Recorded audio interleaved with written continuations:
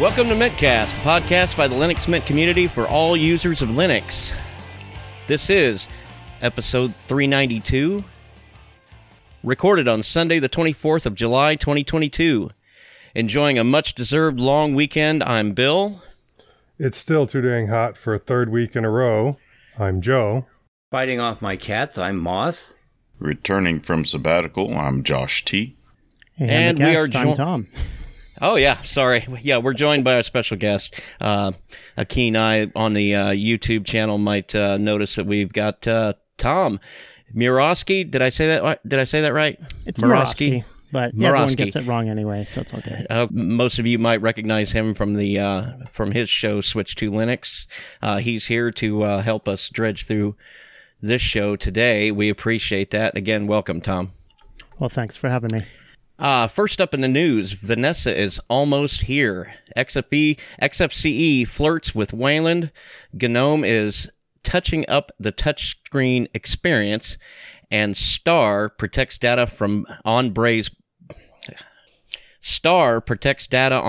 browsers. In security and privacy, the RetBleed speculative exploit is more than just speculation, but the kernel team already have a fix, and Lightning Framework flashes our way.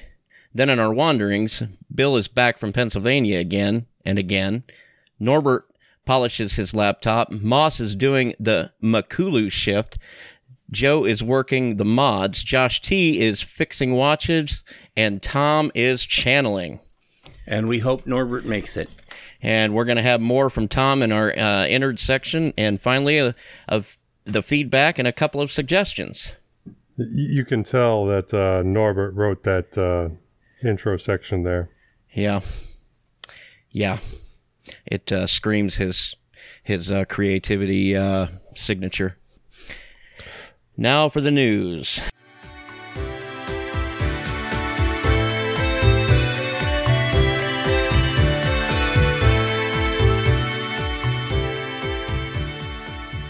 Okay, first up in the news, Linux Mint 21 Vanessa beta release. This is from Phoronix. In addition to the new Cinnamon 5.4 desktop being available and the new updated versions of many packages from upstream Ubuntu 2204 LTS, some of the other Linux Mint changes with this release include replacing Blueman with Blueberry for Bluetooth handling. I have high hopes on that. A new XApp thumbnails component for handling WebP, app image, EPUB, MP3, and RAW file types. A process monitor was added to report automated updates and system snapshots in the background. Artwork and styling improvements, and improvements to the XApps programs themselves. But yeah, the Blueberry is better. It's definitely still not great, but it's better than Blueman and offers more functionality. But I don't know if Bluetooth will ever work really well in Linux. Are you guys using anything on Bluetooth on desktop Linux? I don't have anything on not Bluetooth. For any long but I was period of time. This is supposedly a little more complex app, so I'm not sure if that's going to have an impact, with Linux Mint and kind of their ethos of being easy to use. Well, you can go in and change some of the sleep settings, and that helps your devices not disconnect, and so then they don't have to reconnect, which is helpful. Make it simpler. Yeah, considering that's where most of your Bluetooth devices fail is when they go to sleep, wake back up, and try to reconnect to the Bluetooth on your computer.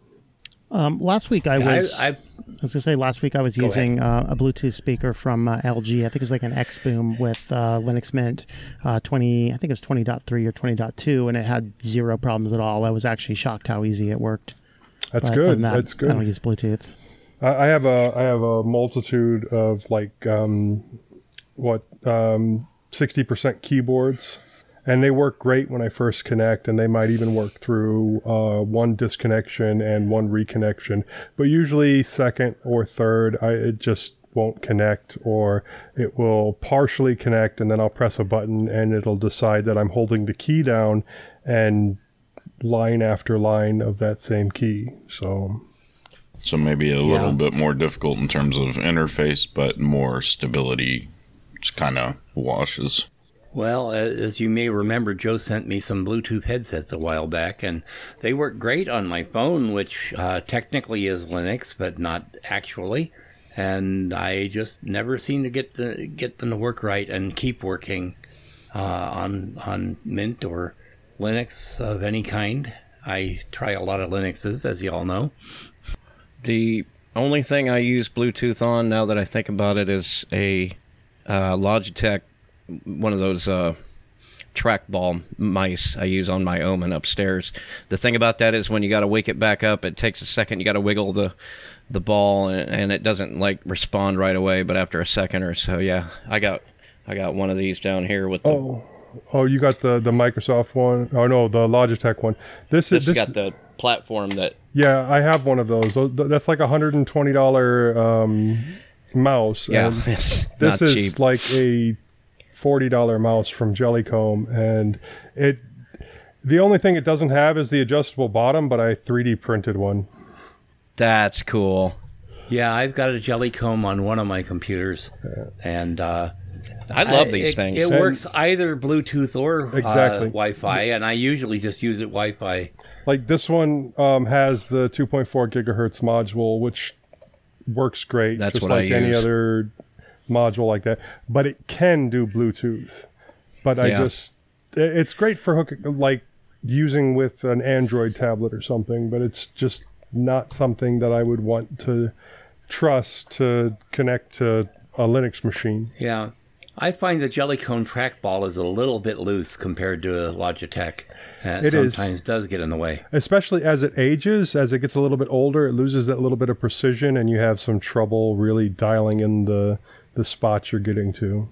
Okay, enough about, mice. Yeah, we didn't even talk about the article, just the Bluetooth. Bluetooth. We did. Well, that was the part of it that I found interesting. I mean... To be fair, or to be clear, is this the back end and the front end being updated, or is this just another front end for the Blue Man? Well, yeah, Blue Man is gone. Well, Blue Man and Blueberry are different applications. I mean, Blueberry, as far as I know, is not a front end for Blue Man. It's its entire own thing. So it's got its own system D services and everything that have to run, I assume. Moving on. What? Well, I was going to say, Tom reviewed this already on his channel, but is there anything that struck you really that stood out other than the Bluetooth? So? Yeah, I mean, the one thing that I have had problems with on Linux Mint in the past, particularly doing as much video and imagery that I do, is the thumbnails caching in, and for whatever reason, some of the systems work, some of them don't, and the new one just worked flawlessly even on a VM, which was quite incredible. Yeah, I remember seeing that on your video and just how fast it went. It was really impressive. It looks like a really nice upgrade there. Yeah, and that was going from an external hard drive, passed through the machine into the VM, dropping video files onto the desktop, and it worked flawlessly. Beautiful. The one thing I'm worried about is whether Grub Customizer still works in Mint. Because if it goes away because of the 2204 base, then it's going to be vanishing, and it's one of the more useful tools. That can be fixed. For us multi-users, multi-booters. That can be fixed. It's just, what are they doing? They're just getting rid of OS Prober, right? Or they're adding that line in the Grub config to disable OS Prober? They totally deprecated all of Grub Customizer. They just went, bye-bye. We're not going to work on that library. Nobody is working on that library. We don't need it anymore. I think somebody's going to keep that working somewhere. That's what I choose to believe, because that's like the one thing everybody uses. Yeah, we're seeing more distros though coming out with SysLinux instead. So, in some places we're starting to see a degradation of Grub. Yeah. Yeah, I don't know. I think one way or the other we'll be able to figure out a way to keep it going. Anyway, we ready to move on from that? Do it.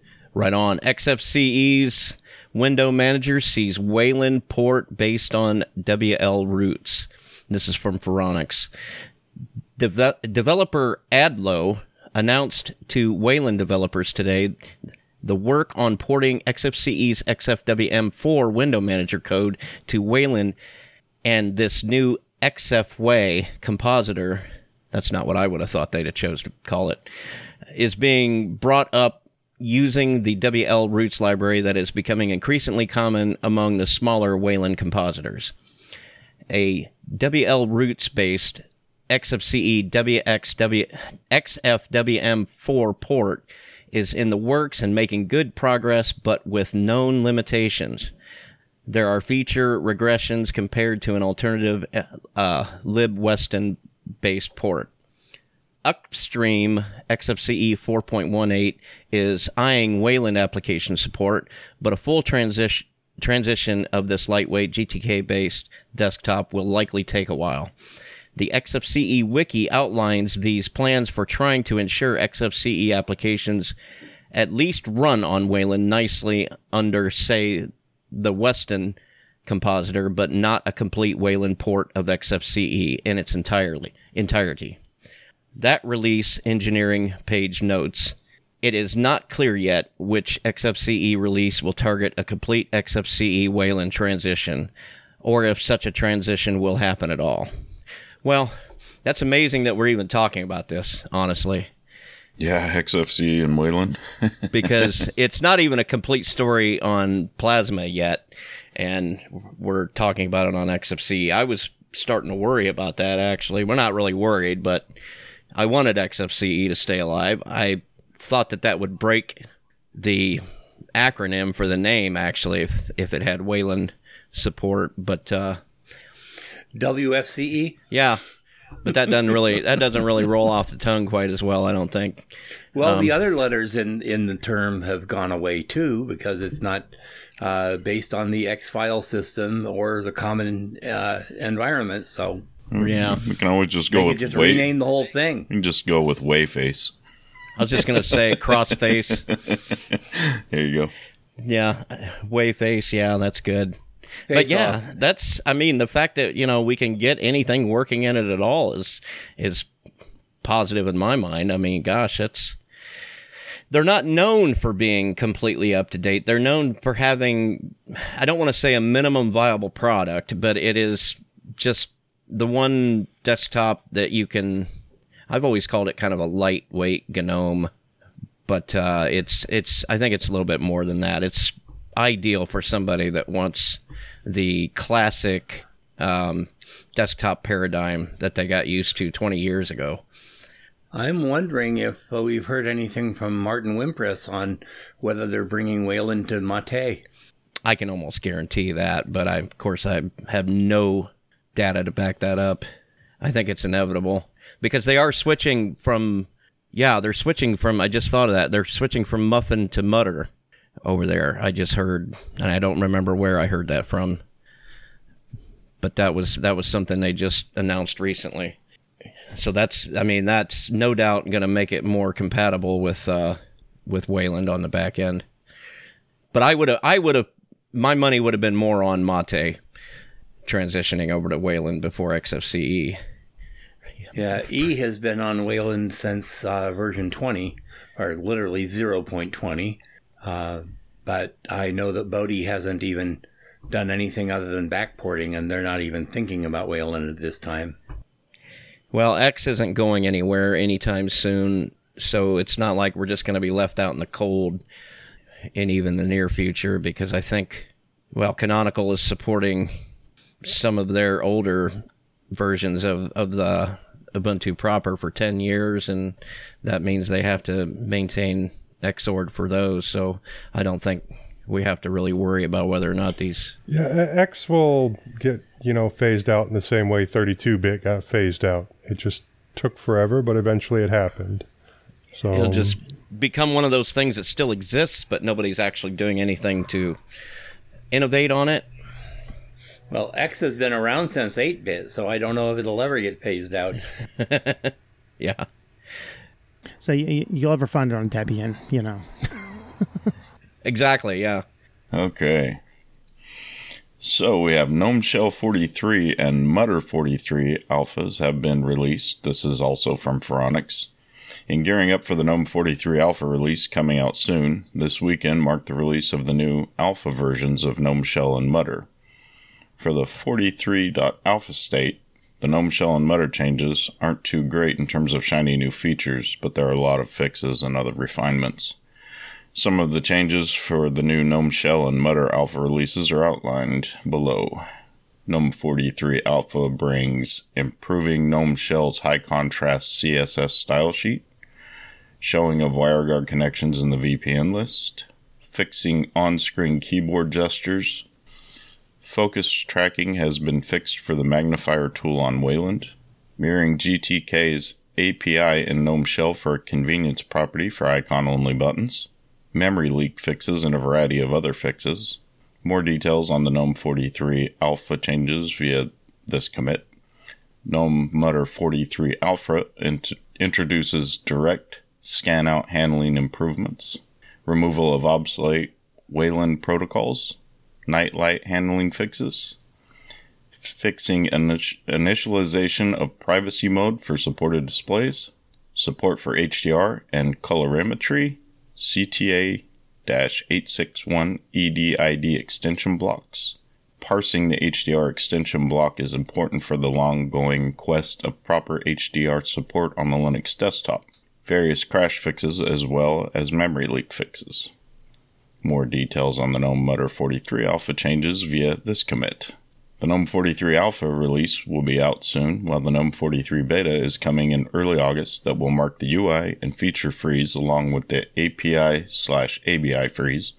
The GNOME 43 release candidate in turn will come in early September, and the GNOME 43 stable release is expected to happen on 21 of September. And everyone can always check show notes for links. Yes, there was a lot there. Any GNOME users? No. Only when I have to. Only when I'm fixing somebody else's computer. Norbert, where are you when we need you? Yeah. No, I was using it on Arch on my Go on the Road laptop, but I couldn't take any more. And so I went back to XFCE. So there you go. I think I used it on Fedora for a little while, but that was just like for the show to test it out. I find it, well, I don't know. I find the attitude of some of their developers a little off-putting, and I don't know. They've got their own culture and their own way of doing things. And now, the other strange thing though is that when I put Linux on one of my kids' computers, and I give them, I don't know, like Mate or something, and how do I do that? They're bringing it downstairs to me. Where do I find this? Where do I find that? I give them GNOME, and they get on with it just fine. You know, weeks go by, and I ask them, how you doing with that? Oh, yeah, it works great. So, yeah. I think that's kind of a testament to what their vision is, you know, and a more touch-friendly style, you know, interface, that more familiar, I think. Sorry, Tom. I guess it's like that one Mercedes-Benz that they released that had just a joystick to drive it.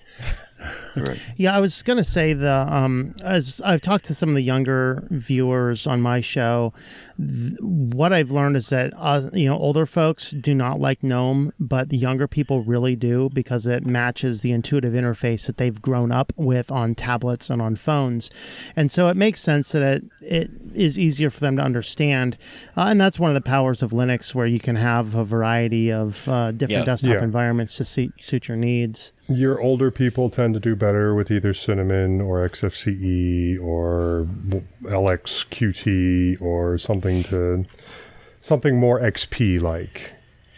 Correct. Well, let's look at another side project. Star protects browser data on Brave.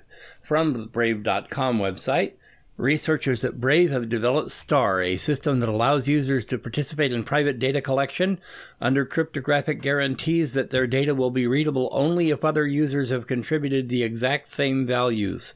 Such systems are important for performing privacy-protecting, web-scale measurements of software, sometimes referred to as analytics or telemetry. Star's main goals are to provide strong privacy guarantees while still being usable and affordable for small to medium-sized companies. Existing systems are extremely expensive to deploy, making them unusable for all but the largest companies, require trusted third parties or special hardware, and or require millions of users to achieve useful results. Star, by contrast, provides privacy guarantees similar to or better than existing systems, while being practical and affordable for projects and organizations serving anywhere from dozens to millions of users. The Star system will be presented at the 2022 ACM Conference on Computer and Communications Security, CCS, in Los Angeles, and is being discussed for possible standardization in the IETF. Star is available in an open-source Rust implementation and will be used to protect user privacy in many current and future Brave products. Anybody use Brave? Occasionally I do. Yeah. And Tom, I think you touched on this too, and you compared it to Flock a little bit, right? The way I was reading the initials, I've not had a chance to go through and read the whole research paper yet, but it sounded fairly similar. I still have concerns about this, and one of my big concerns is that it's going eventually. Right now it's like opt-in only. Eventually they're going to toggle that switch when nobody's expecting it, and everyone's data is going to be contributed, and all this data is going somewhere, and the question is, who has access to that somewhere? Is that secure, server secured? There's a lot of other questions, and I would just rather live in a world where we don't have to have all this, because, you know, I'm old enough to know that computers worked just as fine, if not better, certainly no worse, when we weren't collecting mass data on things and people did bug reports. Because right now we're just getting a dragnet of data under the auspices of improving the software. However, we're not really seeing that many improvements, but we are seeing data leaks. We're seeing inappropriate people accessing such data, and I think there's bigger concerns with this than what they're really reporting on the surface.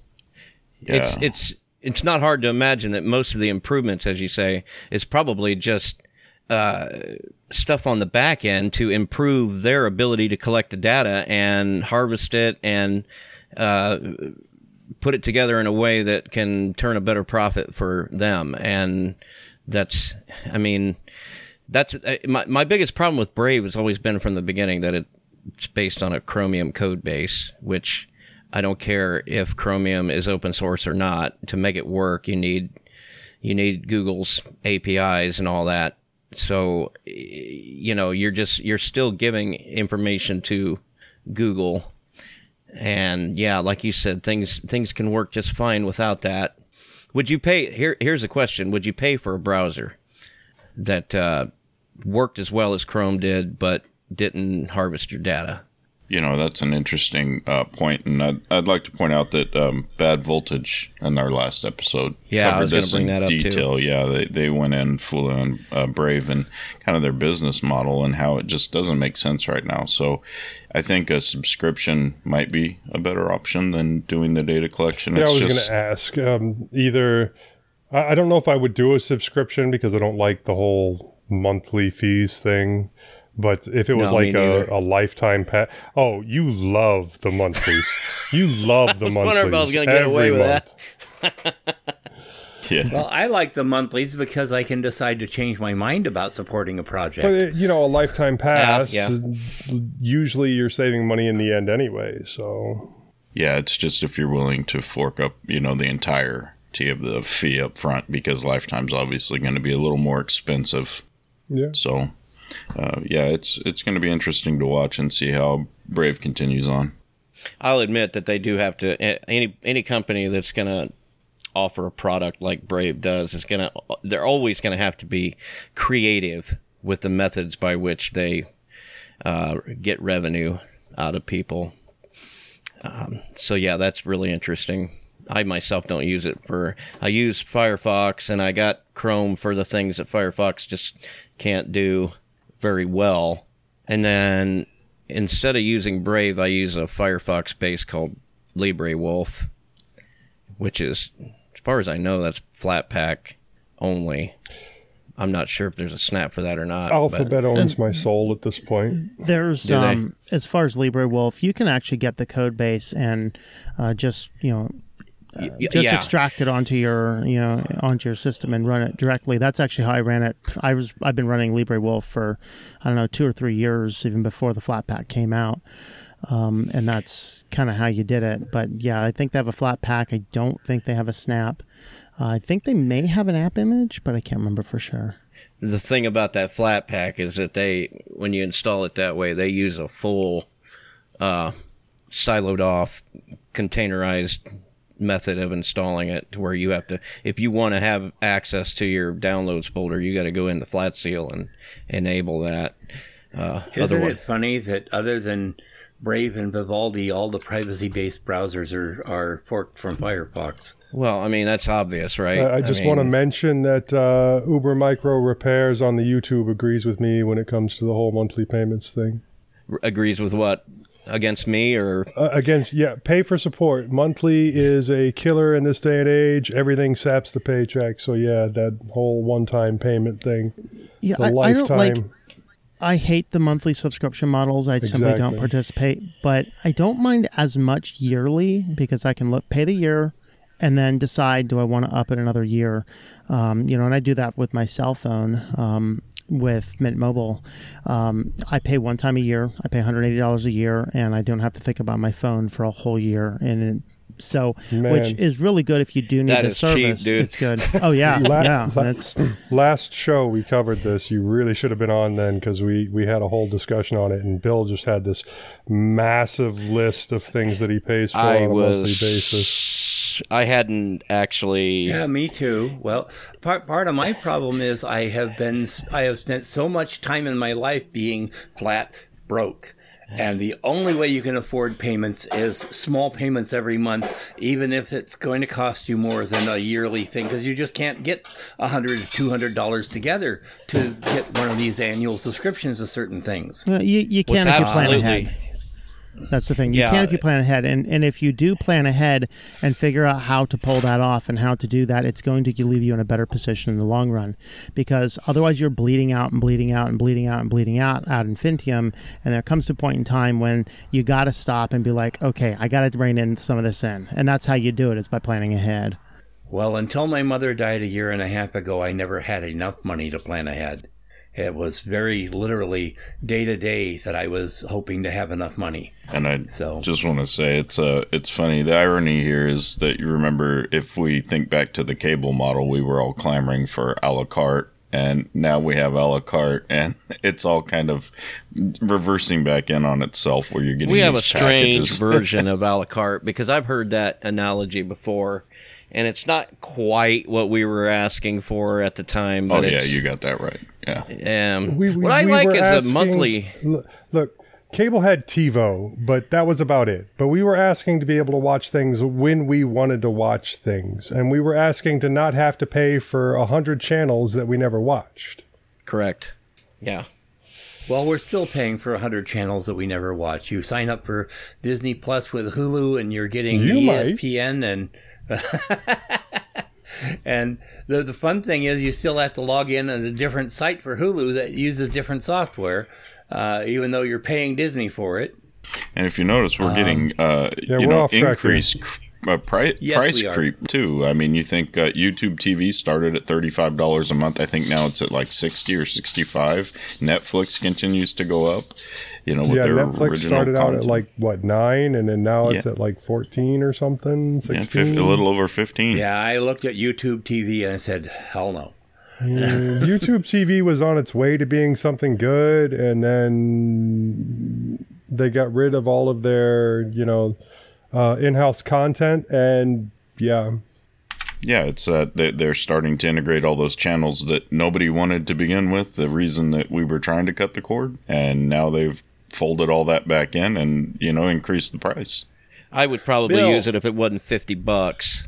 Drop a marker and move on. Drop a marker. Well, let's make this another innards one of these days. Okay, so let's move on to security and privacy.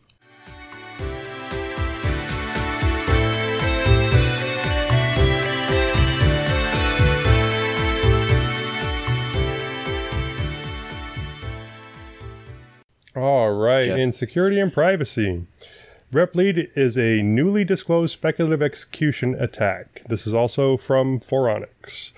Primarily affects Linux, impacts AMD, Zen 1, 1 Plus, and 2, and Intel 6 through 8th gen. RepBleed exploits return instructions and is able to undermine existing defenses against Spectre Branch Target Injection, or BTI.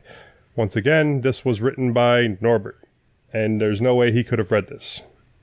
In particular, RepBleed can beat existing return trampolines, retpolines, defenses, even though when devised just 4 years ago, the belief was that returns weren't susceptible, too impractical to BTI attacks. RepBleed now proves that return instructions can be practically exploited.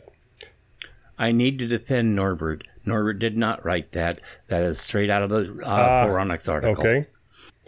And this is a quote. A retpoline is a return trampoline that uses an infinite loop that is never executed to prevent the CPU from speculating on the target of an indirect jump. And that's from Tobias Ribezel from Stack Overflow. This does come with added performance cost from the disclosure. Mitigating RepBleed in the Linux kernel required a substantial effort involving changes to 68 files, 1,783 new lines, and 387 removed lines. Our performance evaluation shows that mitigating RepBleed has unfortunately turned out to be expensive. We have measured between 14 and 39% overhead with the AMD and Intel patches, respectively. Ouch. Well, yeah, basically all of the fixes that have come in for all of these things over the last, 5-6 years have just had massive cost. Intel's statement on the matter. Intel worked with our industry mitigation partners, the Linux community, and VMM vendors to make mitigations available to customers. Windows systems are not affected as they already have these mitigations by default. They also went on to add that they take these issues very seriously, but don't believe RepBleed is practical outside of a lab environment. If it's not practical outside of a lab environment, I'm not applying the fixes. Right. Why hammer your performance if it's isolated to that degree? It's like all of those exploits where, you had to be hands-on with the hardware. Why would I bork my system and make it so much slower when all I have to do is physically protect my system? Right, yeah, it's different if it's, something that can be done over net. Yeah, if it's a remote access, then yeah, that's something else. There's never going to be a substitution, a reasonable substitution, for learning how to conduct yourself online. Good for learning hygiene. how to... Good internet hygiene. It's ridiculous to just assume that just because you're in your own home and you've got this machine running, you're connected to the internet, you can just do whatever you want to do and you can be safe because you're behind the locked door of your house. It's unreasonable thinking, but unfortunately there's enough people out there that are not quite enough aware of how to properly conduct themselves, or they leave their safety completely up to antivirus software and things like that. All you need is a VPN, Bill. That's it. You're good to go. Oh, yeah, right. There you go. Completely anonymized. And I have friends that I talk to all the time these VPN providers are putting commercials out there, and they sell their product based on the idea that if you have this thing running, you're safe. And my opinion on VPNs. It's just passing the trust. Granted, there are some out there that, have a proven reputation of not recording your data and not being able to give your data to court systems or anything like that. That's mostly trustworthy, in my opinion. And, nothing's perfect, but you got to ask yourself who you trust. You definitely don't trust the open Wi-Fi at Starbucks, but you can at least somewhat more trust the VPN that you're using. I would say VPN is probably a good idea if you're on a public Wi-Fi, if you're going to be sending your financial credentials. If you're going to be doing anything on a public Wi-Fi, you need to be using a VPN. If you're going to connect to a public Wi-Fi, you need to be on a VPN because... Yeah, because you can't even guarantee that you're actually on the proper Wi-Fi. Because some of these restaurants, they don't properly name their SSIDs, and then somebody could set up a Wi-Fi hotspot name it like something that looks a little bit more obvious, and then they own everybody that connects to it, you know. And I have noted that Taco Bell Wi-Fi does not permit VPNs. It will not. It will block any content that isn't going direct from them to your computer. There's ways around that. Is that commercial VPNs or is that any VPNs? Oh yeah, because I've seen places that block by protocol, but there's ways around that. The easiest way for that would be Wireshark. But if they're blocking by like IP, then you use your home VPN. But even if you can't do that, there's still ways around that, and that's I would use something like SSH forwarding and forward port 80 from my home computer, and then everything is going over SSH to my home computer, and everything that I'm doing on the internet at least is protected. Now that still doesn't protect the rest of your system, but that at least protects anything that you're looking at online. Correct. Next up, Linux kernel team has sorted RetBleed chip flaw. And this is from the Register. Linux kernel developers have addressed the RetBleed speculative execution bug in older Intel and AMD silicon, but the fix wasn't straightforward. So Emperor Penguin's Linus Torvalds has delayed delivery of next version by a week. And we quote, "When we've had one of these or one of those embargoed hardware issues pending, the patches didn't get the open development, and then as a result missed all the usual sanity checking by all the automation builds and test infrastructures we have," Torvalds wrote in a post. So there you go. Because we've got to work around, but we haven't finished testing it yet. Because I think they've been quick to put mitigations in the kernel before that they've ended up pulling back out because the reality was that it wasn't worth the sacrifice in performance for what ended up being a or the fix caused physical more access problems. problem. Yeah. Yeah, and if anyone remembers, Linus was not too happy about having to do this on behalf of the hardware manufacturers. Right, yeah. Well, while we're talking about passing trust, we are all trusting Linus to do the right thing. We always are, yeah. What you got, Moss? New Linux malware framework lets attackers install rootkit on targeted systems. From thehackernews.com, a never-before-seen Linux malware has been dubbed a Swiss Army knife for its modular architecture and its capability to install rootkits. This previously undetected Linux threat, called Lightning Framework by Intezer, is equipped with a plethora of features, making it one of the most intricate frameworks developed for targeting Linux systems. The framework has both passive and active capabilities for communication with the threat actor, including opening up SSH on an infected machine, and a polymorphic malleable command and control configuration, Intezer researcher Ryan Robinson said in a new report published today. Central to the malware is a downloader, KBioset, and a core, KKDM Flush, module, the former of which is engineered to retrieve at least 7 different plugins from a remote server that are subsequently invoked by the core component. In addition, the downloader is also responsible for establishing the persistence of the framework's main module. Quote, "The main function of the downloader module is to fetch other components and execute the core module," end quote, Robinson noted. Are the Swiss going to sue for the use of their knife? That was a doozy right there. Yeah. Yeah. Yeah. It does sound interesting. I'd like to hear more about the framework itself. I know. There's a link in the show notes. I do. Should cover that in that innards section you were planning on doing, Bill. What, today or next week? Our backup one, which we'll use for another occasion since you've already done some of the research.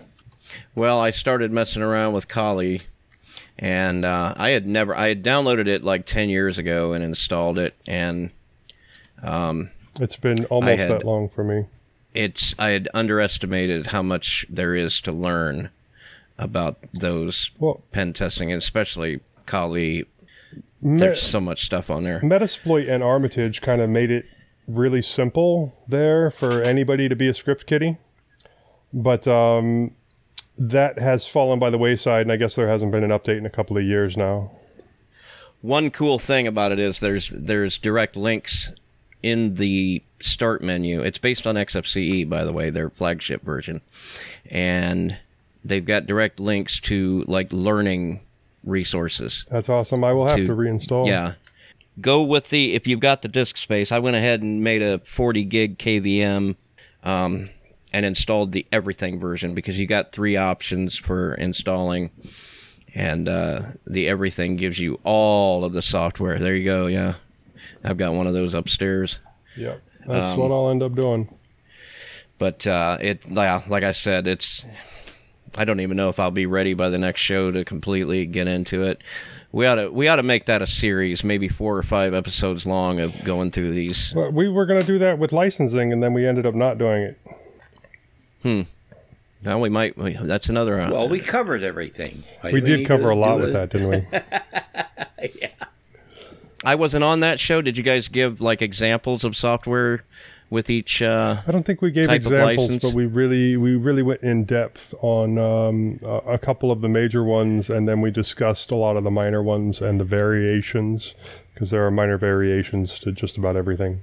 Yeah, especially the GPL. Well, the GPL. I was going to say the more permissive licenses. There's very nuanced differences between the MITs and the we covered Apaches all that, and that. Go listen to the show. Yeah, go listen to it. Yeah, I did. I'm just saying there's examples of why certain software packages might want to choose one option over the other, though. Anyway. Mostly probably just based on what they're familiar with or what they forked off of. Right. Anybody else got a marker? Let's drop a marker. I just learned how to drop markers on Audacity, and I'm like doing it like a madman. That way I can find places on it. All right. Moving on to our bi-weekly wanderings.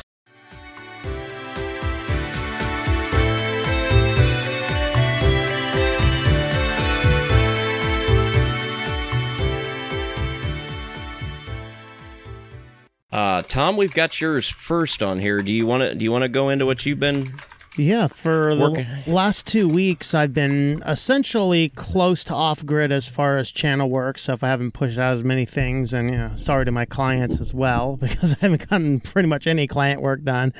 But 2 weeks ago, I was actually at a camp. I was teaching a week-long course in nutrition, and did that, which pretty much takes 100% of your time. I had no spare time for anything.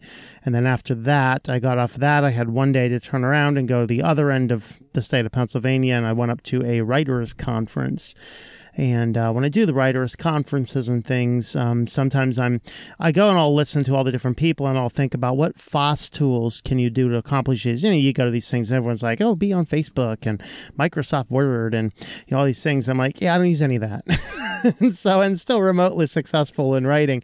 So what many people may not know is I actually have another YouTube channel that is called Writing Done Right. We just crossed 1,000 subscribers over there, and I literally teach people how to do the beginnings from the very first starting of your manuscripts all the way to print and production entirely using free and open source software.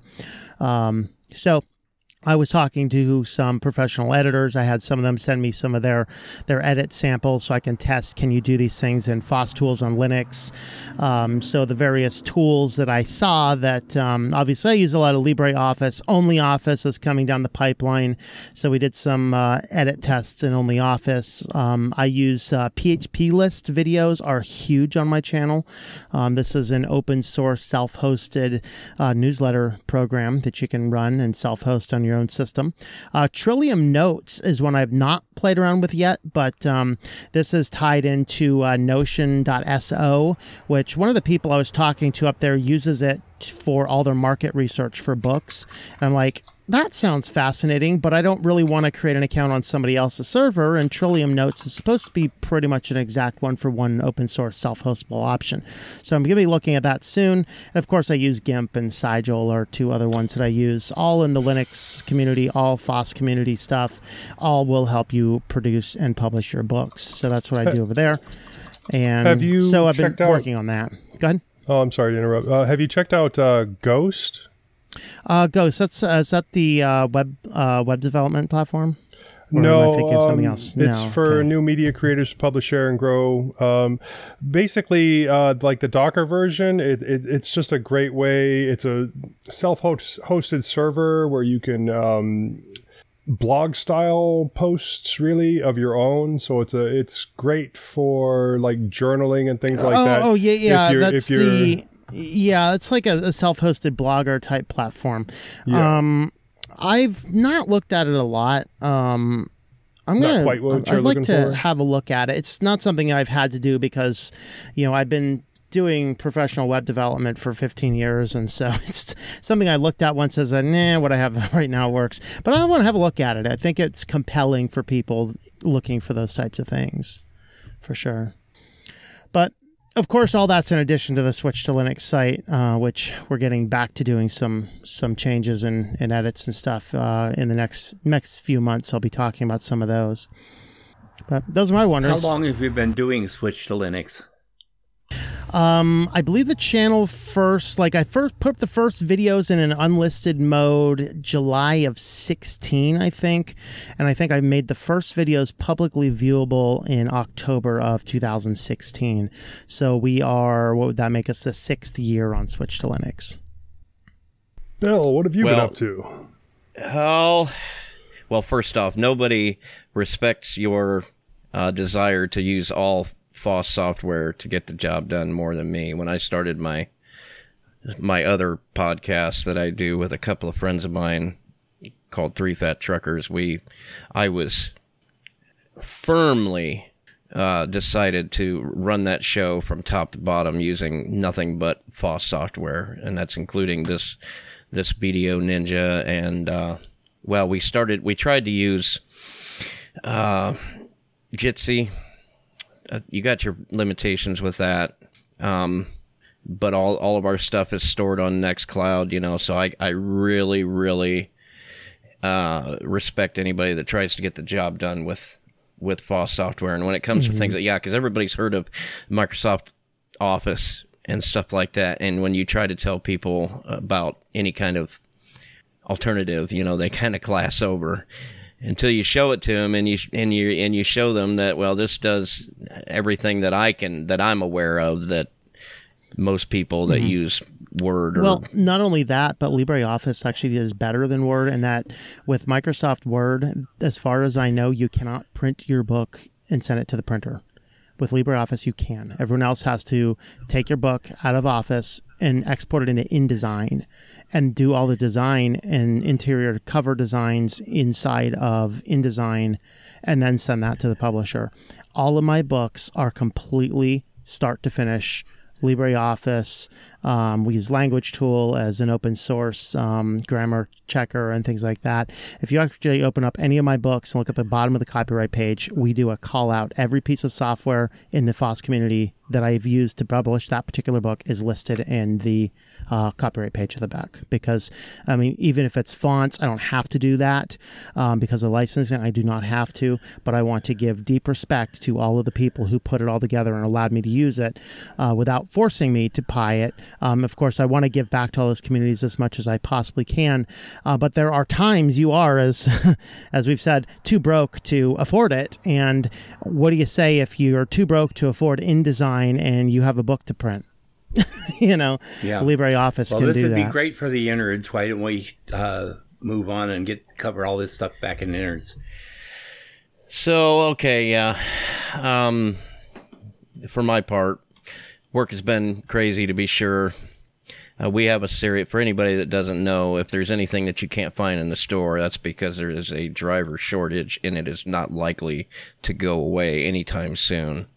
So not last week, but the week before, immediately after our last show, that week started with a trip out to Rome, New York, followed by 2 trips from Fort Wayne out to Cape Girardeau, Missouri, and back, and then ended with a trip out to, I wrote Pittsburgh and back, but it's actually Brackenridge, which is one of the boroughs on the east side of Pittsburgh, right on the Allegheny River. And that basically kept me out the entire duration of the week, until I think I got back at about 2:30 in the afternoon Friday, or Saturday, that is, I'm sorry. Because I had told the guys that I wasn't going to be at our Saturday roundtable, and then I ended up showing up at the last minute. So that was... It is what it is. You fibber. Well, I honestly didn't think I was going to make it back in time at all, but if it was at all possible, then I was going to be on there. Yeah, like I said, this all took from early Monday morning until midday Saturday. The next week was slightly less labor intensive, though not a heck of a lot. I started the week out with a trip to Denver, Pennsylvania. Now, that's a small town kind of right between Harrisburg, Pennsylvania, and Philadelphia.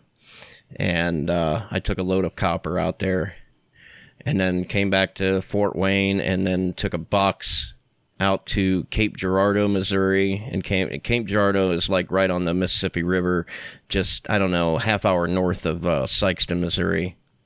Came back, grabbed another van trailer, and took that out to Culloden, West Virginia, which is kind of halfway between Huntington and Charleston, West Virginia.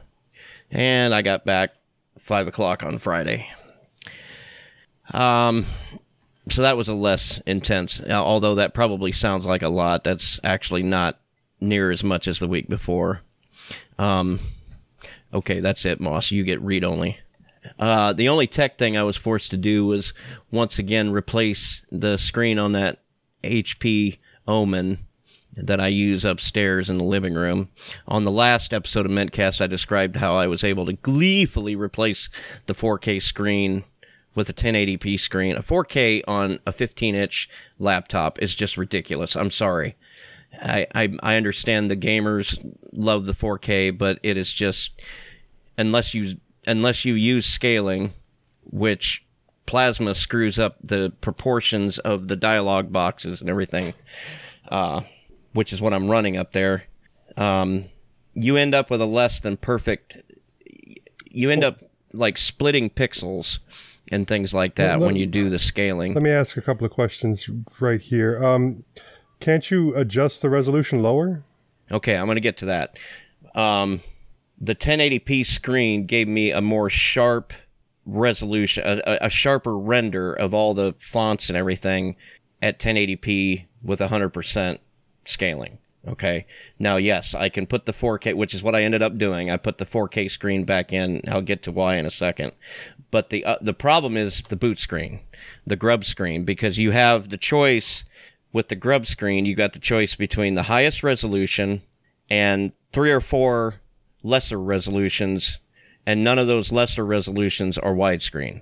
They're all 4:3. So if you use a custom theme on your grub, then it stretches all your fonts, and it just looks to me kind of crappy. So, Bill, yeah, have you tried adjusting that in Grub Customizer, because it has a good scaler for that?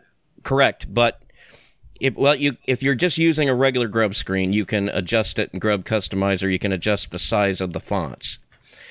If you was using a custom theme where it's got the fonts as part of the theme file, then you would have to go into that theme and build a new font yourself, which is, that's a pain in the butt. What I ended up doing, though, is going back to just a regular grub screen and changing the size of the fonts and then just leaving it the way it is. But that was the reason, because you run a command from the grub terminal, the command execution from grub, and you can run a command called video info, and that gives you a list of the available resolutions that grub will render in.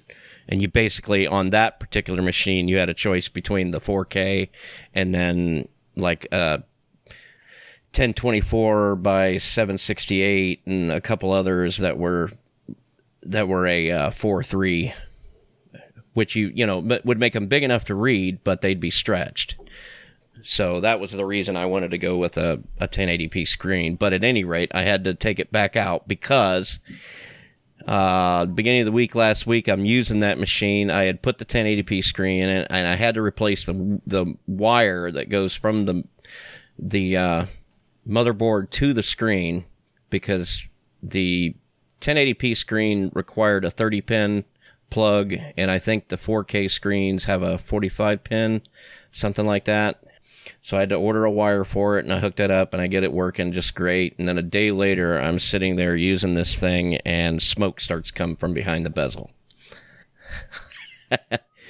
So, I go into a kind of a strange denial where I'm like, no, I'm not seeing that.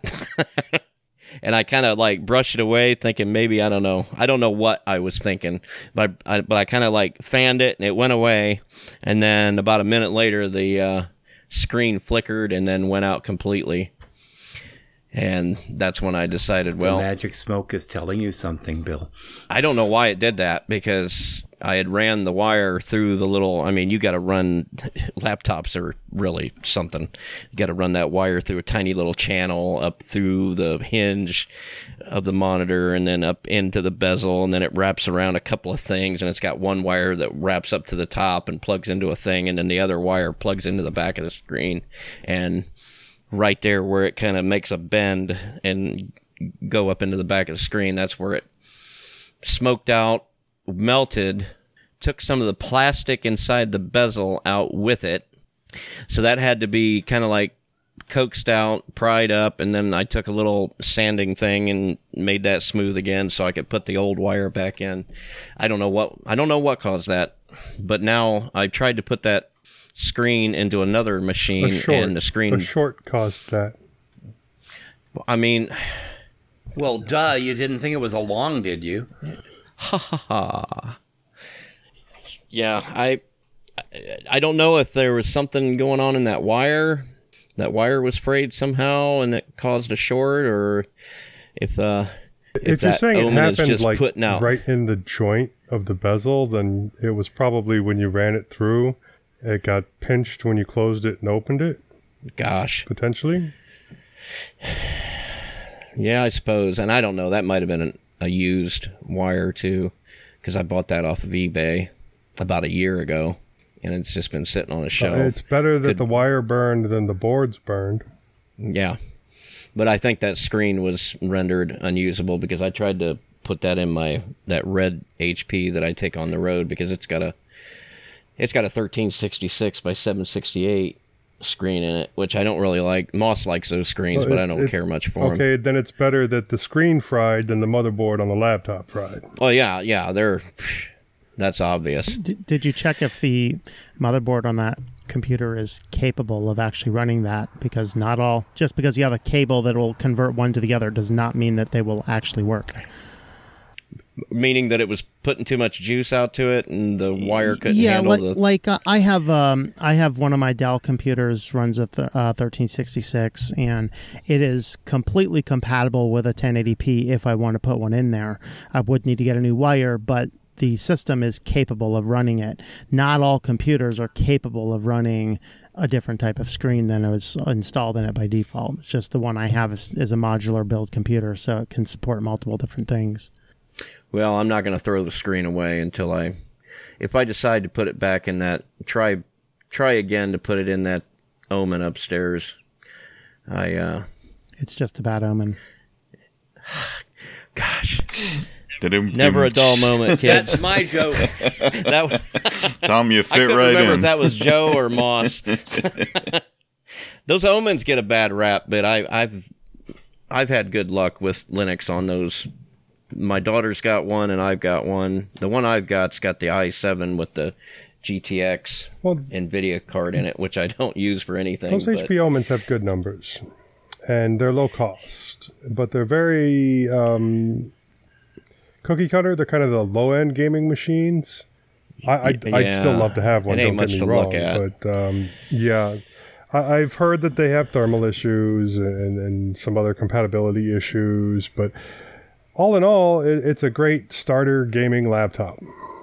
Yeah.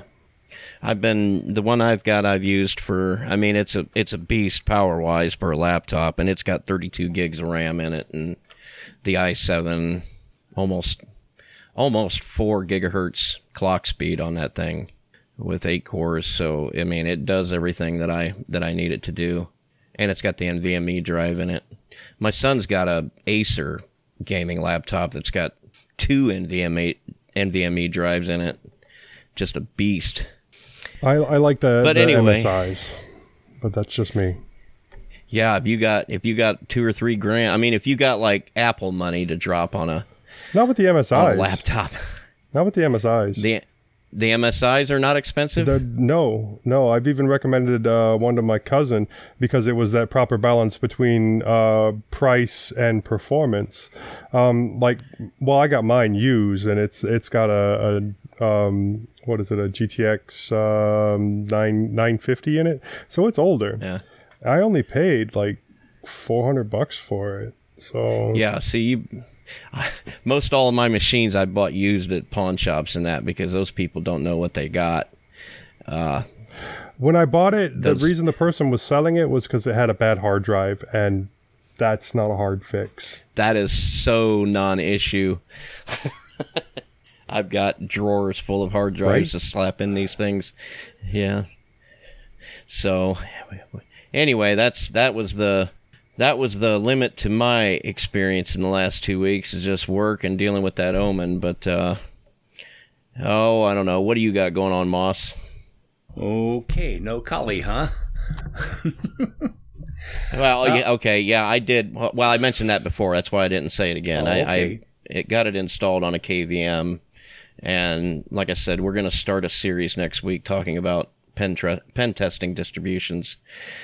I've got a long way to go with that. So, I mean, there's not really much to be said about it right now other than it's far bigger than I thought, and I don't think I'm going to even scratch the surface as to all the things that you can do with those. Yeah, I think we're going to start with Kali. Moss is going to do a section on Pen 2. Should we? Yeah, right. It's not a pen testing, but should we also cover Tails?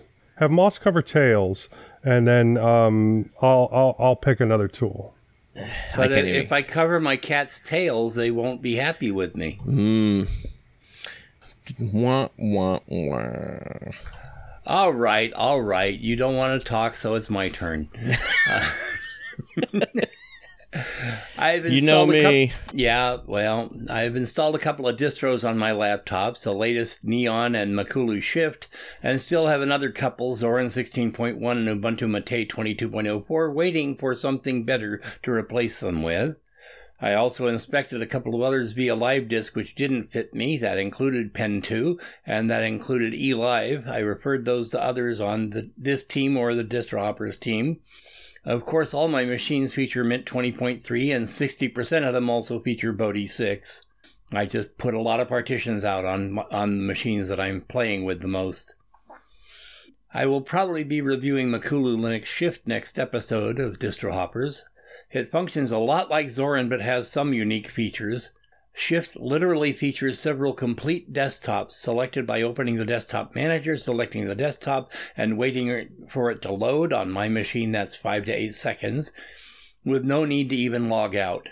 New themes, wallpapers, etc. with each desktop. 1 or 2 appear to be emulations. For instance, Plasma appears to actually be Cinnamon modified to look like Plasma, and you don't get the KDE tools with it. You get 8 desktops for free, and 8 more if you send them $30 as a one-time donation, and for that money they throw in the pro version of their gaming distro, Makulu Game R. On to other things, it looks like the school year starts August 3rd. I'm looking forward to the extra money and hopefully open minds, as well as the hope of sufficient stamina and spoons to continue through the year. I haven't finished a year yet, but I've worked some of the last 2 years. And Joe tells me my teeth are on the way, should be here tomorrow. I am still toothless today, that's why I'm lisping so much. He also sent some other goodies and something I accidentally sent him that I shouldn't have. And that leads into Joe, unless we're going to do book club Get your mind first. out of the gutter. What gutter? Oh, you said sent him something I shouldn't have. I could just hear everybody listening on YouTube going, Oh, yeah. It was a power supply for a dock for my Lenovo's. All right. If you want to cover books, I'll gladly talk about books all day long. You know that. But I've managed to. I found out I've been trailing on the Temeraire series. They just published the 9th and final book, and I found out I haven't read 7 or 8 yet. I'll have to look back at that series again. I think I got bored about 3/4 of the way through and just stopped. Well, I started reading it to my wife, and in the middle of book 1, we all of a sudden got a new Demon Squad book, and poof, we were off on Demon Squad again. And I don't think we ever got back to it, and I think now that book is in storage. There's a new Demon Squad book. I'll have to check that out, too. No. It was a long time ago. Okay. It's that long ago. Okay. And we've been doing all the Dresden cycle in the middle. There's a lot of Dresden books. Okay. Well, honestly, I haven't done a lot over the last couple of weeks. It's been entirely too hot to get anything done here. I tried to record some videos for YouTube, but my phone that I was using for a camera overheated halfway through, and no such luck. But I've had some stress going on in my life, and I really wanted to get some projects done because I find it therapeutic. Plus, there was a half-done project right in front of me at the time. One thing I did notice is that in previous videos, I was able to keep recording and switch back and forth between the front and rear camera on my phone. So I could do everything in fewer takes. But I guess with one of the recent updates, that functionality went away, and I now need to stop recording before I can switch from the front camera to the back camera. What it means is I'm going to end up going back to using OBS and do my recording using 2 cameras and switching between scenes in OBS, because you can set that up as a hotkey and just click and switch back and forth between camera views while still keeping both cameras in the shot, just making one the main focus and the other one down in the corner and back and forth. I finished up a couple of simple projects. One of my homemade Bluetooth adapters had an issue with the 3.5 millimeter jack and needed to be replaced, so I decided to give it a little upgrade. I switched it to a flush-mounted 4-pole jack instead of the previous wire jack that I had on there. That made it look like a squeeze gun because it would stick out that far, 1.5 inches, 2 inches. I even wired to where the mic used to be on the main board, and I was pleasantly surprised with how well that worked with this device.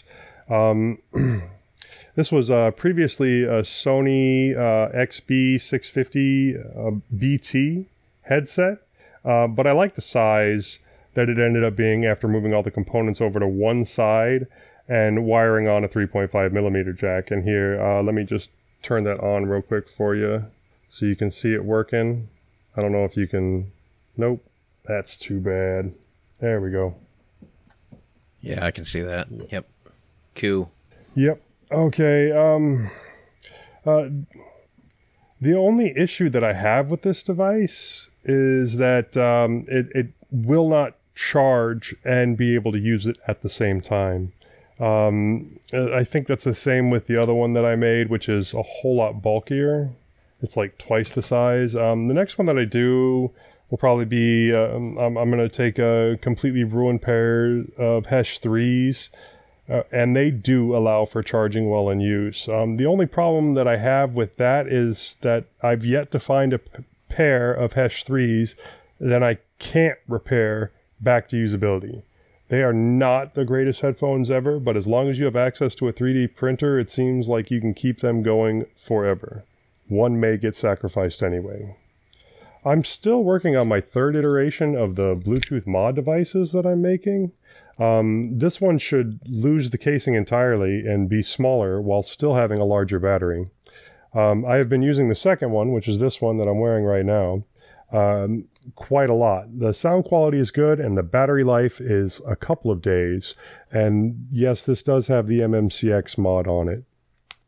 Now, I tried replacing switches on one of them last night, and I did okay on the first switch, but I really messed up on the second one and pulled off the pad on one side, and there's probably no way you're really going to be able to see all that. I was able to fix that issue with pulling off the pad there on the far right-hand side. Too close to get good focus, yeah, Joe. It's so tiny. But anyways... I had pulled off the pad and I had fixed that, but I guess I used too much heat and now the thing won't turn on at all. These are very low-cost devices, like $3, and I don't mind losing one, and I think I learned a lot working on it. If I get another one that breaks, then I may try to swap components on the board until one of them works. Also want to mention that there are 3 buttons, and the third one was going to be the hard one. But it'll be good to use for measuring so that I can get started on the 3D print design in Tinkercad. And it's something I can work on in small increments whenever I'm bored or have a little bit of time. And I'll get that all done and put together in the next couple of weeks. It's just going to be a bit more difficult, and I don't know if I want to continue on with switching out the switches or if I want to 3D print a new way to push down the buttons that are already there. Now, moving on from that, I picked up a One GX1 Pro with a bloated battery for a very good price. This has an i5 10th gen processor. It's a little 7-inch like laptop. I have ordered a new battery for it, but it'll take like a month to get here. I have hooked it up without a battery and it will turn on, but it will not stay on for long. I'm assuming that once it gets to a certain point after the boot process, there's a heavy draw, and that's too much for the power coming through the cord. So it's probably an issue with not having the battery there, and it could also be an issue with overheating, but it's a bit hard to diagnose that in the heat. Now, the battery was so bloated that the frame had come apart, and I was a bit concerned with it being bent out of shape. And I was worried that, maybe the main board was bent. But with where the main board is, that actually wasn't a problem. And once I removed the old battery, the frame mostly went back into shape. There are 2 of screw posts that are broken. They're the center ones in the front and the back.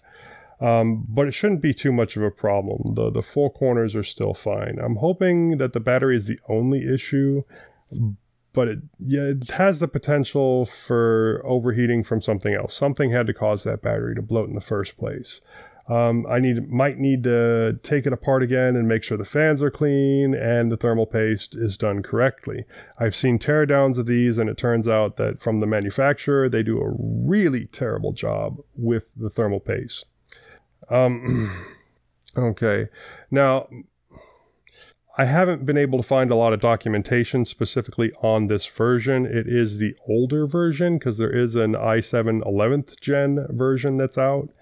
And there is a little bit of teardowns floating around with that, but still not quite certain on the one that I have. I've seen enough that I could take it apart and put it back together if I needed to, but not enough to know how the circuitry works.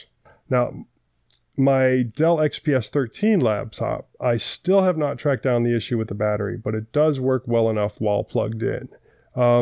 I replaced the Ubuntu distro that was on it with Mint, and then I reset up all my applications. I'm still debating with myself what to do next to isolate the problems to see if it's the batteries that I've ordered. I mean, I've ordered several replacement batteries and none of them have worked, or if it's the board itself. I could spend about $160 on eBay if I wanted to and order something with a messed up screen that has like an i7 processor that's the exact same size board. And that would tell me, but that kind of feels like a bit of a cheat, because then I could, move the batteries onto that one and see what happens, and move the board over to the good screen, and hey, I have a working system. So, yeah, I'm not sure. What do you guys think? You got it going on with the hardware, Joe, that's for sure. Think? You are requiring us to think? Think, yeah. Once in a while. Yeah, I need to reboot. Turn it off, turn it back on again. I like playing with hardware. I mean, I play with software all day at work, and it's all other people's software, and then, so... What a nightmare. Yeah. So I go home, and I like to play with hardware. Yeah. And you are definitely good at it. I wouldn't say that. You should have you could probably... Do you have a camera that you can point directly down that works good for... My Note 10 Plus has a really, really good camera, and it does really close up really well. So I'll use that. And then what I'll do, since I'll be using 2 cameras, is I'll take this webcam that I have in here out there, and I will set it up. And like I said, I'll use OBS to do picture-in-picture. And I'll just switch the focus between the 2 cameras, one being large and the other one being small down in the corner, and then hotkey it back and forth. And you'll get a really close-up view of what I'm working on. And sometimes there's focus issues, but not usually. And if you want to see somebody really good with hardware, I did invite the crowd from the Coder on YouTube, from their Discord channel over here, to watch us today. That's all the chatter you've been seeing on the YouTube channel. So a lot of those guys have their own channels, or they do a lot of their own work on hardware. And the Coder, really good with working on like PlayStations, Xboxes, you name it. It's fun to watch him work on that type of thing. And I have dropped links and checked this out for the Coder before. So I don't know if I want to set that up again this time, or just recommend listening to some old shows. I don't see a problem with that. Anyway, if nobody has anything else, we'll move on to our Linux Innards. No, we won't. You forgot Josh. You got Josh. Did I? Josh, what have you been Josh, up to? I'm sorry. Here. I don't know. I'm sorry. I had scrolled down when I was listening to Joe, and I just completely skipped over Josh. I apologize. No, you ain't getting out that easy. Okay. Well, I guess I got to talk then. Well, I guess I will be doing the editing on this show, so I can get rid of all my embarrassing moments. Oh, it's fine. Anyway, it's good to be back on Midcast after a period of absence. I've certainly missed being here. Hope I can make it Welcome more back, frequently. Josh. Thank you. It's good to be with you guys. Not dissimilar to Joe's situation, California has been blazing hot outside, like literally on fire, if you know about the whole Yosemite situation up there. So most of what I've been up to has been indoor oriented. So I purchased a watch repair kit and watch press from Amazon and started doing the battery replacements for just a bunch of dead watches in the house. I've got more to go, actually. The parts are small and can be fiddly, especially if you have big old ham fingers like I have. But I've done 5 of them so far without a failure. Maybe a couple scratches on the back, but not a failure. Congratulations. I mean, 5 of them without a failure. That. Yeah, I mean, for someone who doesn't know what they're doing, I mean, it's worked out. So the tools, having the proper tools is really the key there, because trying to wrench those things open with like screwdrivers and stuff, that's all bad. So I've also taken up reading a good bit more recently. I'm still working on Robert Jordan's The Eye of the World. That's a very long and dedicated read. It's 800. Love that whole series. Yeah, it's 800 plus pages of fine print, so I had to run down to my local Dollar Tree and pick up some magnifiers to get through this one, but I'm close to finishing it. And after that, I am going to read Half My Life, and let me see if I can get this up there, by our guest today, Tom. And I'm really looking forward to this one. And also, I want to pick up Synaptergy next. So, really looking forward to reading those. And well, cool. I hope you enjoy them. Let me know. Thank you, Tom. Absolutely, I will do. And I have a couple of classic Westerns also lined up, too, that I picked up at the local used bookstore. So, got a lot of reading ahead. And thanks to Joe, I also have some audiobooks to go through, just 1 or 2. Just a couple. Yeah. As far as tech is concerned, I haven't done a whole lot since the last episode I was on. I did purchase a new set of headphones, which are the ones I'm wearing here, the Philips SHP 9600s. These are supposed to be the next iteration of the legendary 9500s, which I also own. But the sound profile is so different that I don't really consider them like the next version of the 9500s. Those are very popular, you know, for under $100 for people that are kind of that want to be audiophiles like myself, but you know, it's that whole champagne taste beer budget. But yeah, they're kind of like a standalone. They sound very different, but I've been pleased with them. They fixed a lot of the issues that the 9500s did have, such as the clamping force being too loose and the lack of bass in them. So yeah, they've been good. I'm more like store brand soda budget. That's then you'll have to tell me what you think of those Sennheisers. Uh-oh. I will once I get them. Yeah, those are usually pretty good. I also purchased a new Android phone, and it's my first brand new unit since I bought my Nexus 5 back at the beginning of 2014. I went with OnePlus Nord N25G. I just talked about that phone. Oh man, is it good? It's for sub $300. The screen is awesome. The camera is garbage. You didn't like the camera? Camera is crap. Well, I don't take pictures, so or very rarely, so I don't really factor that in. That screen is beautiful. 90 hertz refresh rate. This one's 60. Yeah, they kind of had to cut a couple corners to get it in it. I believe T-Mobile listed it $282 plus tax on their website. So I got it for free. You did? Because I did. I traded in an S3 for it. T-Mobile has this deal where you can take in any old phone as long as it's working and the screen's not cracked, and hand it to them, and they will hand you a Nord. Oh, nice! I didn't know that. That would have been a good route to go. Sweet. I have dozens of phones laying around.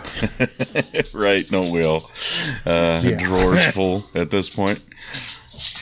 Yeah, Tom, but you and I are using the cheap phone service, so it wouldn't help to go to T-Mobile.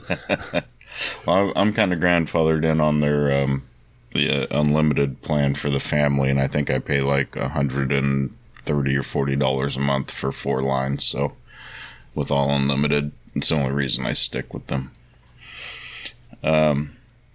Anyway, yeah, I've been using it for a couple months now, and I have to say it's surpassed my expectations for a sub $300 phone. Performance and battery life, really good.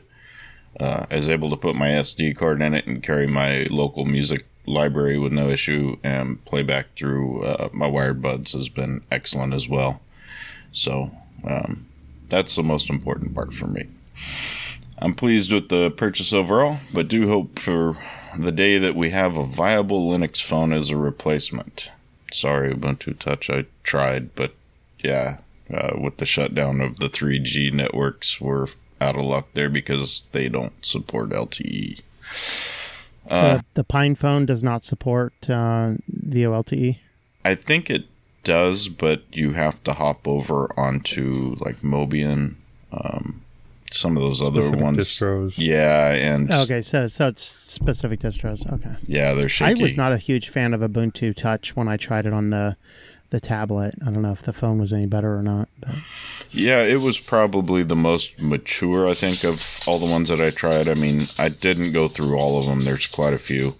The only one that I've really liked, the operating system for the Pine phone, has been Manjaro with Plasma. Yeah, that was probably second best, I think. I was not a fan of Phosh. I think you weren't either, right, Joe? Yeah. So it was kind of slow.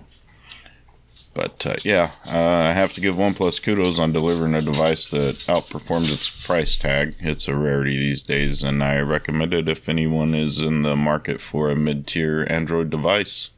And that's about all I got. So I've heard a lot of chatter that the OnePluses used to be the go-to phone for people that wanted to put custom ROMs on them, and from what I understand, it's they've gotten away from that. It's far more difficult now. With their flagship device, especially when it comes to the price to performance, they used to be the people to go to for price to performance, and having the unlocked bootloader so that you could put whatever you wanted on there. But there are limitations that come with an unlocked bootloader or a non-stock ROM. when it comes to like Google Pay or any of the pay services. If you have a rooted device, they simply don't work. A lot of banks also don't allow it, et cetera, et cetera. Well, rooted is not the same, though, as an unlocked bootloader. So, right, no, not but that's necessarily. the point of having an unlocked bootloader is to put a custom ROM on there. And once you put that custom ROM on there, it becomes a problem. Yeah, Can't you lock I don't the bootloader recommend again doing anything once- with the phone other than basic communication anyway. So That's where I'm. It's about where I'm at. Yep.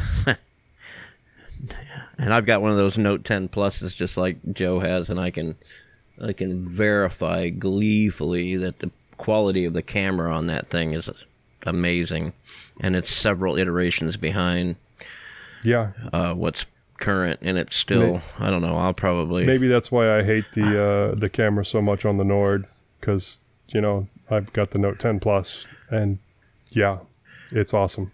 I want to be more excited about phones, but I'm just not, because I just, like Tom said, I do phone things on a phone.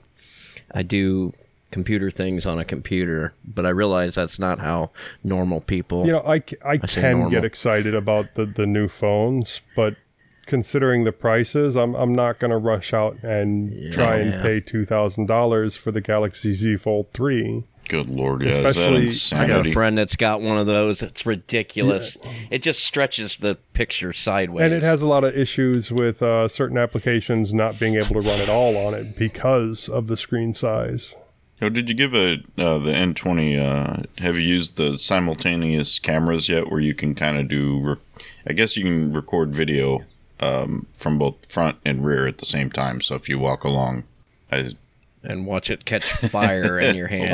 Honestly, you know, I tried a couple of things to improve the camera quality on it, and they really didn't work. And I closed the camera app, and I'm probably never going to open it again because that camera really sucks. Maybe you just got a bad one, Joe. No, other people have said the same thing. But he's also got the Nord N20, and I have the Nord N200, so that might also be the difference. Yeah, that's the next step down, I believe, in the... Oh, yeah, it's a whole nother zero. Yeah. But you figured it'd be like 10 times better. Right, 200's got to be better than 20. Right? Bet. No. That's how it always works. Yeah, that's like my mistake getting a Pixel 3a XL instead of a 3XL. I thought, gee, the A must be the upgrade. So counterintuitively, I'm hearing the Pixels are the ones you go for now if you're going to do a custom ROM on it. Yes, that is the fact, because as much as it's Google, they make it easiest to reflash, they make it easiest to unlock, and more ROMs support them than anything else. Yeah. Not only unlock, but relock. I'm running Calyx OS on 2 of my 3. Yeah, only a few can relock. Calyx can relock. If I'm not mistaken, EOS just came out with a major release. They might be able to lock that one now. I'm not 1% sure, so don't quote me on that. But I remember seeing some other phone can also now lock, which was a new feature. But Is E on Android 12 yet? That's the reason I put Calyx on instead of E. Yeah, I'd rather have E, but my phone was already upgraded to 12, and you brick your phone if you go back. Yeah, I don't know. I haven't looked. Is that right? Is that how that works? If you get 12 on your phone, you can't... Well, it depends on your phone, because the custom ROM isn't a blank ROM. It overwrites the files for the core Android that's on there. And so whatever you have, if you are on 12, you would have to have a way to roll your phone back to 11. Google phones can do that. I've done it before. I don't know about other models, but it doesn't make a lot of sense to, but yeah. Shouldn't you be able to have something like TWRP on there and like just force or completely wipe it and then force the old kernel on there? Again, it depends on how the phone is put together. The reason the Googles are better at this is Google has a simple script that you run the phone in ADB, and it will literally overwrite everything and return it to whatever stock version of Android you're calling for that phone. Other manufacturers, to my knowledge, don't have that. Yeah, well, I was reading on Lineage that they said that you really can't put an older kernel on your phone than what you've already got on there. And Calyx had a new version with Android 12, and it's running great on my phone. I showed it to Bill a couple times, showed him the boot. You remember how cool that was? Yeah, I like that boot screen. It had a cool boot splash. But if E had been to 12, I would have gone there, because with if I had E on my phone, I could be using Ubuntu Web and have conversions. Oh, I guess I didn't mention. Go ahead, Josh. We're sidetracking. I started the process of rooting and ROMing that Amazon device you sent me. I haven't finished yet, but I've got it rooted. I don't have it ROMmed yet. Well, let me know. Well, is that everybody? Okay. All right. Moving on to housekeeping and announcements. Thank you for listening to this episode of Mintcast. If you see something you'd like to hear about, tell us. Email us at mintcast@mintcast.org. Join us live on YouTube. Post at the Mintcast subreddit. Chat with us on Telegram, Discord, Facebook, or post directly at mintcast.org. Our next episode will be 2 p.m. U.S. Central Time on Sunday, August 7th, 2022. And there's a link in the show notes to get that converted to your time zone. Next live stream will be 2 p.m. U.S. Central Time on Saturday, July 30th, 2022. And there's a link in the show notes to get that converted to your time zone as well. For episode 392.5 only, the next live stream will be 2 p.m.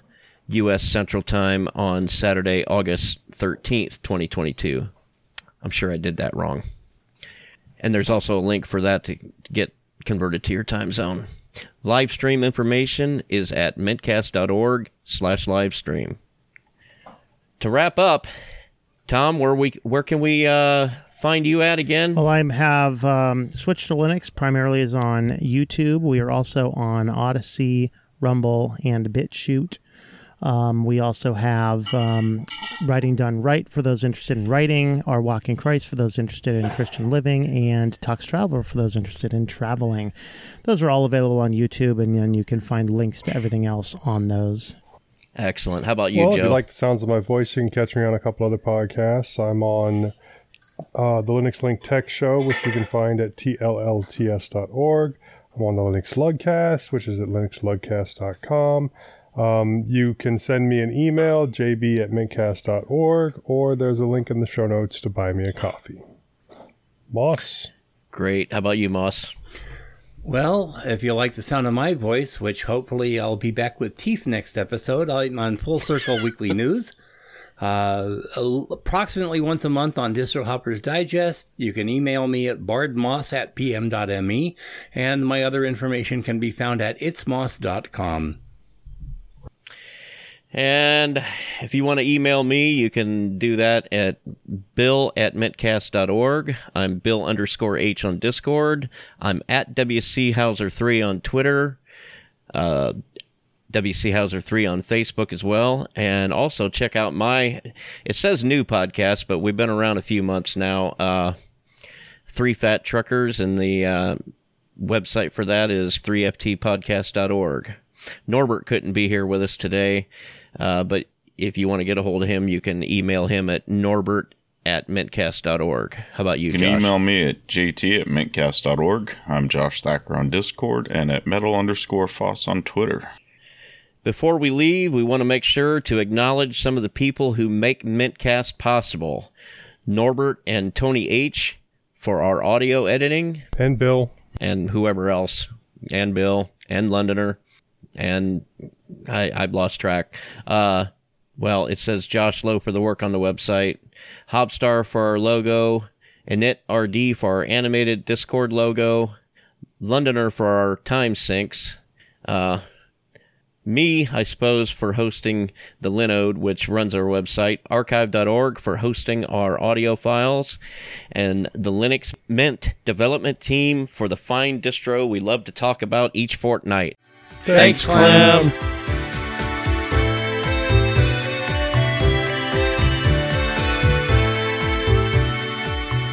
This has been another episode of the Mintcast podcast.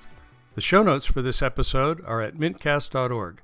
You can send us email at mintcast@mintcast.org. You can find more information about Linux Mint at www.linuxmint.com. You can follow both Mintcast and Linux Mint on Twitter at Mintcast and at Linux_Mint. Thanks to Mark Blasco at podcastthemes.com for our theme music, and thanks for listening to this episode of the